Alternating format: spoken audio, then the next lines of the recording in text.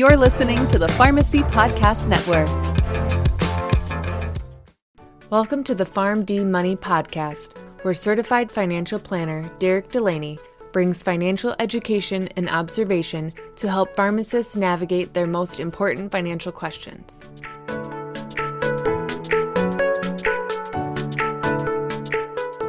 Welcome in PharmD Nation to episode number 84 of the PharmD Money Podcast. My name is Derek Delaney. Thank you all for joining me today. One of a number of common questions I get from clients of mine and prospective clients of mine, specifically as we're going through the evaluation phase of our relationship, is how many investments should I actually be holding inside my investment portfolio?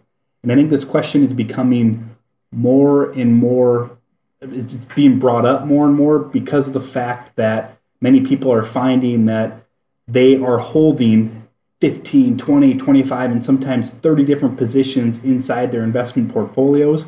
And they wonder if that's actually something that needs to be done, considering that a lot of mutual fund and ETF investments have such broad diversification within each of those individual investments already. And I have seen this go a number of different ways in my experience in this industry. I have seen some people pound the table and say, you need one mutual fund, just a broad-based mutual fund, and that's good enough. And I have seen other people who go, you know what, you need a lot of different investments because you need to make sure that you're properly diversified within all those different pockets or segments you want to be in over the course of a true economic cycle. The fact of the matter is, most of the time when advice like that is given, it's because there's a financial interest from the person making that recommendation for you to do just that. So in this podcast episode, I want to break it down and tell you what I think about this topic and how many investments should be held inside of an investment account. And I'm not talking about which investments, I'm just saying about the number of investments, the number of funds, or the number of ETFs that should be inside an account, depending on what you're trying to accomplish. So the first thing I want to point out is usually the more investments you have inside of an investment account, the more diversification you can get. However, when it comes to diversification, the value of adding an additional investment or an additional fund or ETF incrementally decreases from a diversification standpoint. And that means if you have 10 ETFs in your portfolio and you add an 11th, that 11th doesn't create as much diversification as adding the second, third, or fourth ETF in that portfolio. So incrementally, the value you receive by adding more investments inside your portfolio decreases from a diversification standpoint. However, diversification is important. So if you have just the S&P 500 index fund, you're going to hold that for the next 30 years. That's great, but you have to understand how undiversified you are from a totality standpoint when it comes to overall investment markets when you look at all the other areas you could invest in. And one of the important things about making sure you have enough diversification is because it does give you access to all those different investment sectors. And not only does it give you access to those different investment sectors like communication and real estate and large cap and small cap and all the other things you could think of in that regard, but it also gives you access or availability to different investment styles. So there are people who just want to index and put their money in something cheap and make sure that it's all connected to the broad-based American investment markets like the S&P 500, and that's great.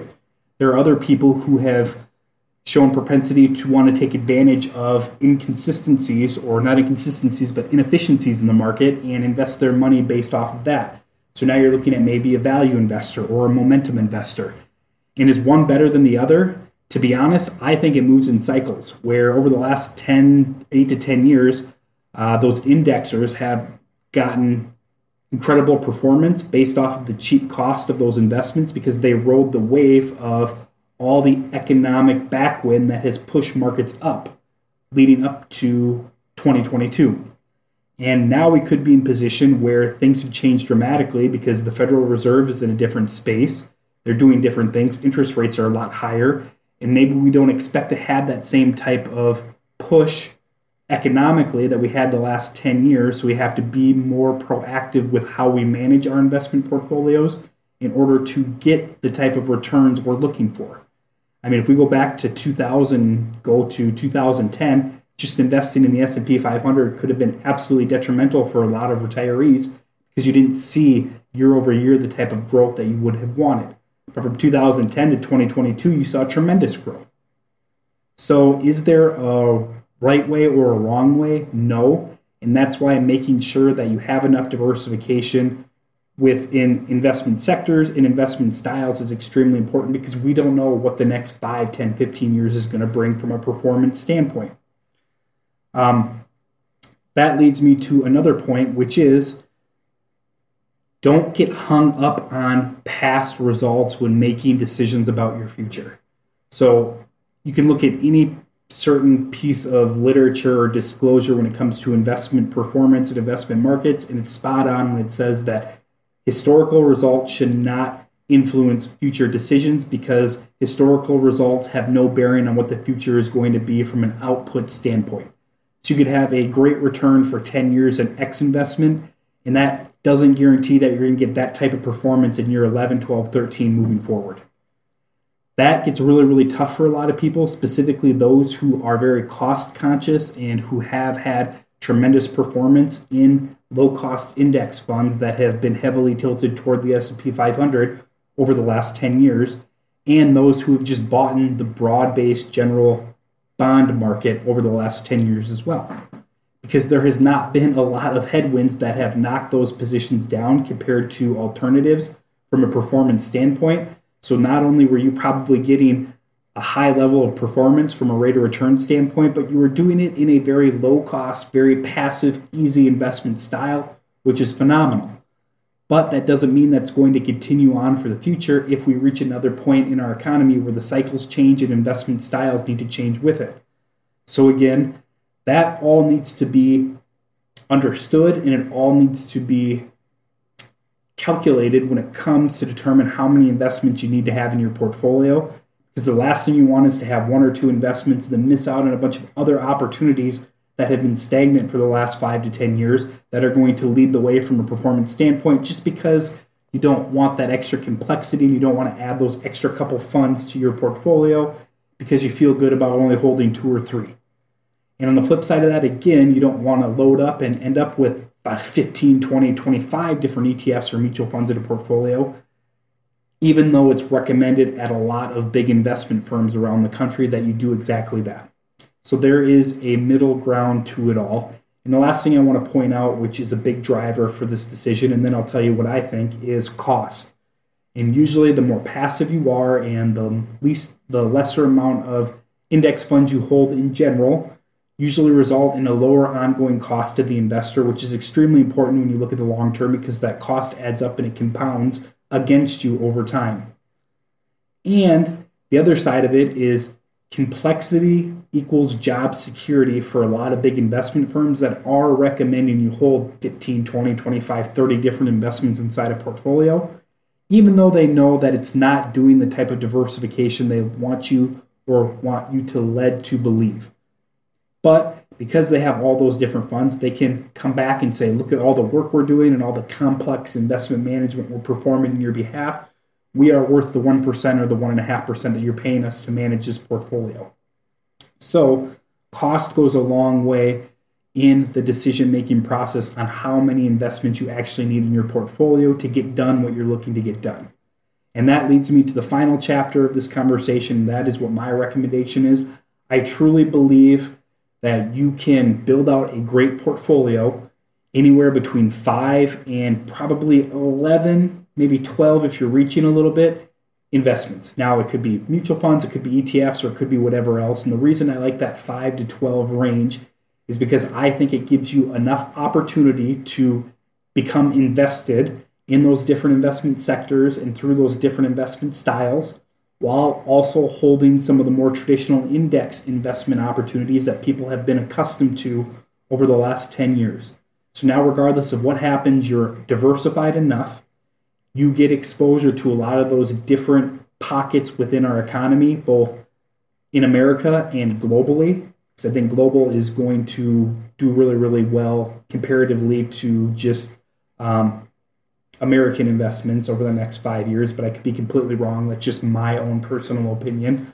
But having access to all that is going to allow you to have a very rounded out portfolio that you're going to benefit from as long as the risk you're taking inside that portfolio matches what your tolerance is. So if you open your statement and you see that you have 1 to 2 investments, great. If it's accomplishing what you want to accomplish, you rip open your investment statement and you see you're holding 25 to 30 different mutual funds and ETFs because your advisor claims that's what you need. It could be them leading you to the type of complexity that allows them to keep their job security from a value standpoint. Again, I don't know what situation you're in, so don't take my word for it. This is just my personal preference and my experience. But if you find yourself diversified really, really well, you find yourself having a portfolio that meets your needs and it's doing what you expect it to do over a long period of time, and you're doing that with 5 to 12 different type of investments, I think you're on the right track. But most importantly and ultimately, it comes down to what your planning needs are, which will drive those investment decisions. And if your planning needs have you at 1 mutual fund or 20 ETFs and you're comfortable with that and you understand why behind it, I think that's good enough as well.